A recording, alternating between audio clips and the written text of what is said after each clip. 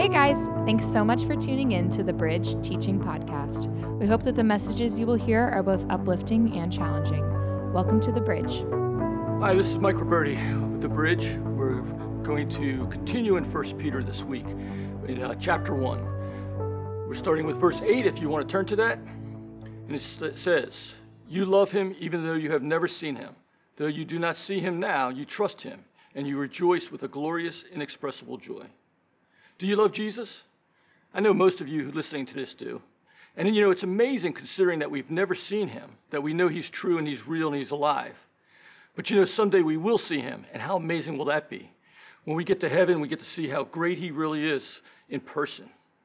But we know him and we trust him because the Holy Spirit has put that truth in us. And we know he's real and alive because it tells us in the Word of God. And Jesus talked about this when Thomas, who hadn't seen Jesus, asked to see the wounds of Jesus, and Jesus showed them to him. And then he says in John 20:29, he says, "You believe because you have seen me. Blessed are those who believe without seeing me." So Jesus is saying, you who have believed in him without seeing him, you're going to be blessed. And if you're taking notes, that would be your first note. We are blessed because of our belief.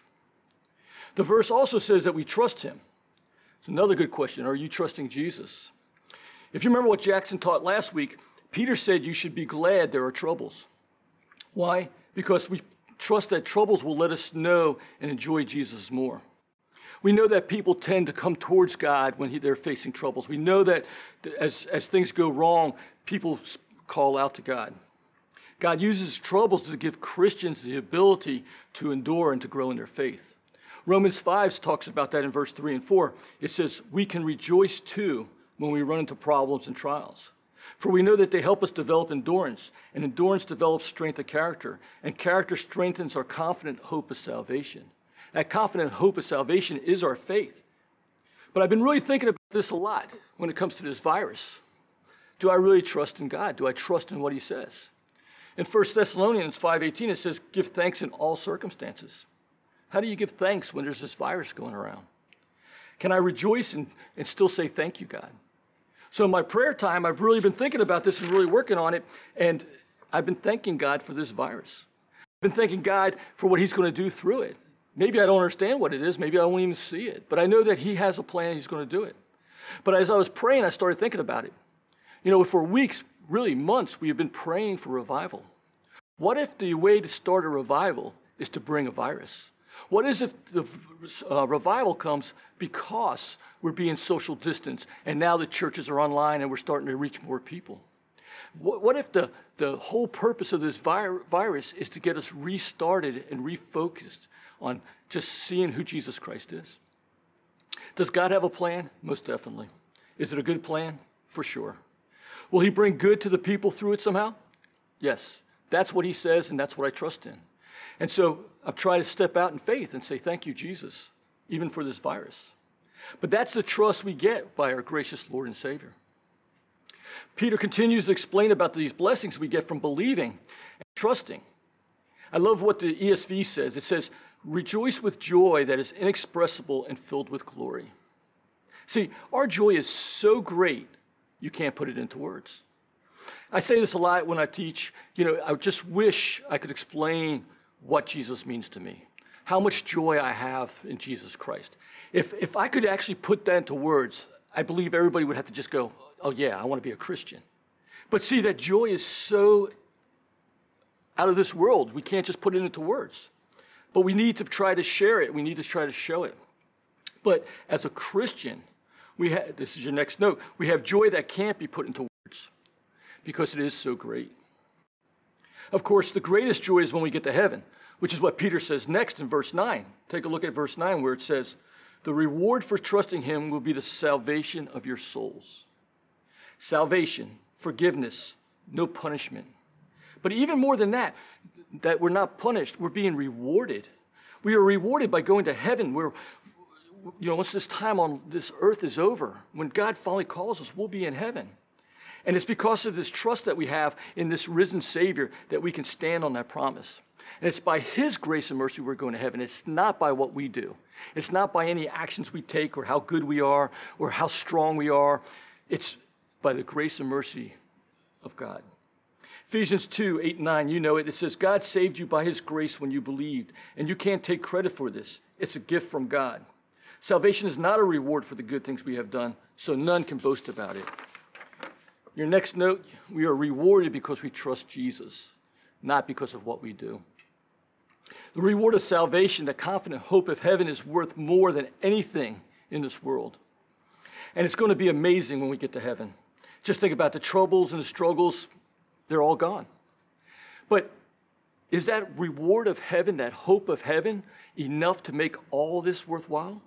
Of course it is. The troubles and struggles here, it's so worth it to know that we're going to be with our Lord and Savior. And is it worth dying to self and living for Christ? Yes, because again, we get the joy here on earth, but we also get this amazing joy promised to us in heaven. Now, as we go on, Peter, remember, he was the apostle to the Jews, similar to how Paul was the apostle to the Gentiles. So he goes into something that the Jews would understand. He starts talking about the Old Testament, and he starts talking about the salvation in the Old Testament because that's what the Jews understood. Remember, there was no Bible back then except for the Old Testament. And so he's using this to say to the Jews, look, Jesus was already prophesied to come. You should know this. And, you know, we have to look at the Bible as the book of Jesus. All of it is about Jesus, including the Old Testament. So verse 10 says, this salvation was something even the prophets wanted to know more about when they prophesied about this gracious salvation prepared for you. They wondered what time or situation the Spirit of Christ within them was talking about when he told them in advance about Christ's suffering and his great glory afterwards. You know, we don't preach a lot about the Old Testament. We probably should do more of it. But it shows how amazing God set everything up. It lines everything up with Jesus. And so these prophets knew that they were prophesying about a Savior. They knew it wasn't for that time, but they knew that that it was for the future. Verse 12, they were told their message was not for themselves, but for you.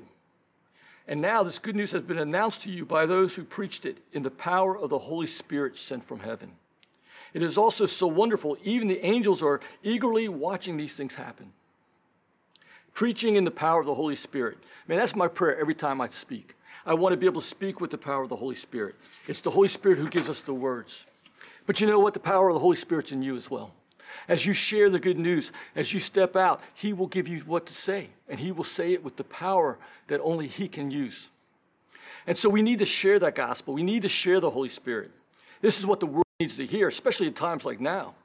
And so we just need to be able to share that Jesus Christ is our Savior and Lord. So next note is let the Spirit speak through you with power to this hurting world. You have the answer this world is seeking. How awesome is this salvation?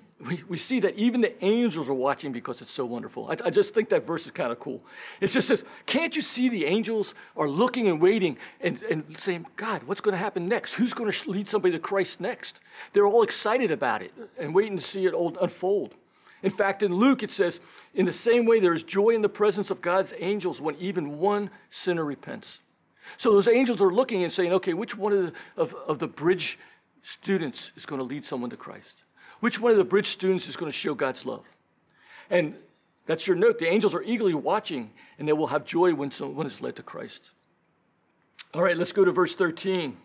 It says, so think clearly and exercise self-control. Look forward to this gracious salvation that will come to you when Jesus Christ is revealed to the world. So you must live as God's obedient children. Don't slip back into your old ways of living to satisfy your own desires. You didn't know any better then.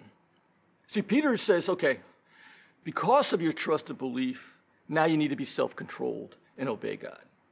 It's not so we'll go to heaven. It's not so we'll be saved. It's so that we can bless God with our love and obedience because we love God. We obey God because of who he is and what he's done for us and how much we love him. But he also warns us not to fall back into our sin and our doubts and unbeliefs.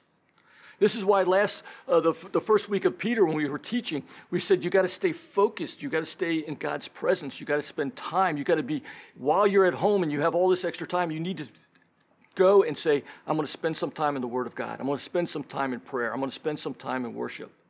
We're so used to having this corporate worship and corporate prayer, it's going to be missing in our lives. You're going to have to replace it. And God's right there waiting for it. And I've already talked to some kids who are already struggling with this. Doubts are starting to come in their minds. They're starting to have these thoughts about, wait a second, where's God? Who is God? Is this really real? Because they're away from that structure that they're used to. What do you do when you start having doubts? What do you do when that unbelief starts coming into you that tries to get you off track? You go run into Jesus Christ. Spend some time in prayer. Spend some time in worship. He'll be there. He'll speak to you. He'll strengthen you. So we're going to finish up with verse 15. And it says, "But now you must be holy in everything you do, just as God who chose you is holy. For the scripture says, you must be holy because I am holy." What does it mean to be holy? Yes, it means to be pure, but it also means to be set apart. And I think that fits right here. We need to be set apart for God. We need to be self-controlled and living a godly life so that the world can see the light that's in us. See, we are the light of the world. Let us step apart and show that we're different. And as these difficult times come, can we show that we trust God? Can we show the peace that we get from God? Can we show the love for others when everybody's worrying about themselves? This is how we get set apart. This is how we live holy for God.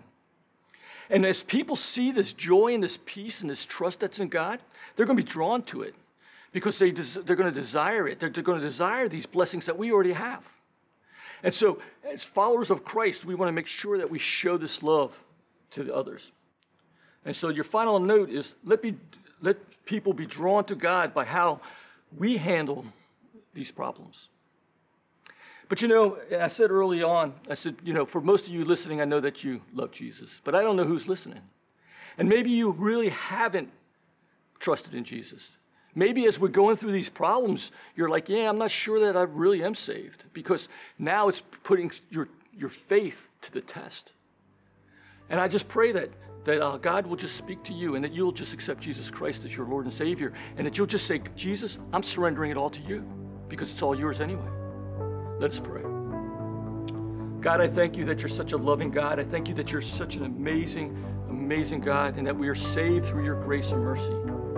Lord, let us just be drawn to you and get stronger in you. And I pray if there's anybody listening to this who has not accepted Jesus, they will realize that you are just waiting for them to come and say, Lord, Jesus, be my Lord and Savior. Lord, I just pray they'll do that right now, and that your peace will come upon them, and your just comfort will come upon them. And I pray this in Christ's name. Amen. Thanks so much for spending time with us. If you'd like to know more about The Bridge, please follow us on Instagram at WeAreTheBridge. Also, if you need prayer, feel free to send us a DM. Otherwise, tune in next time.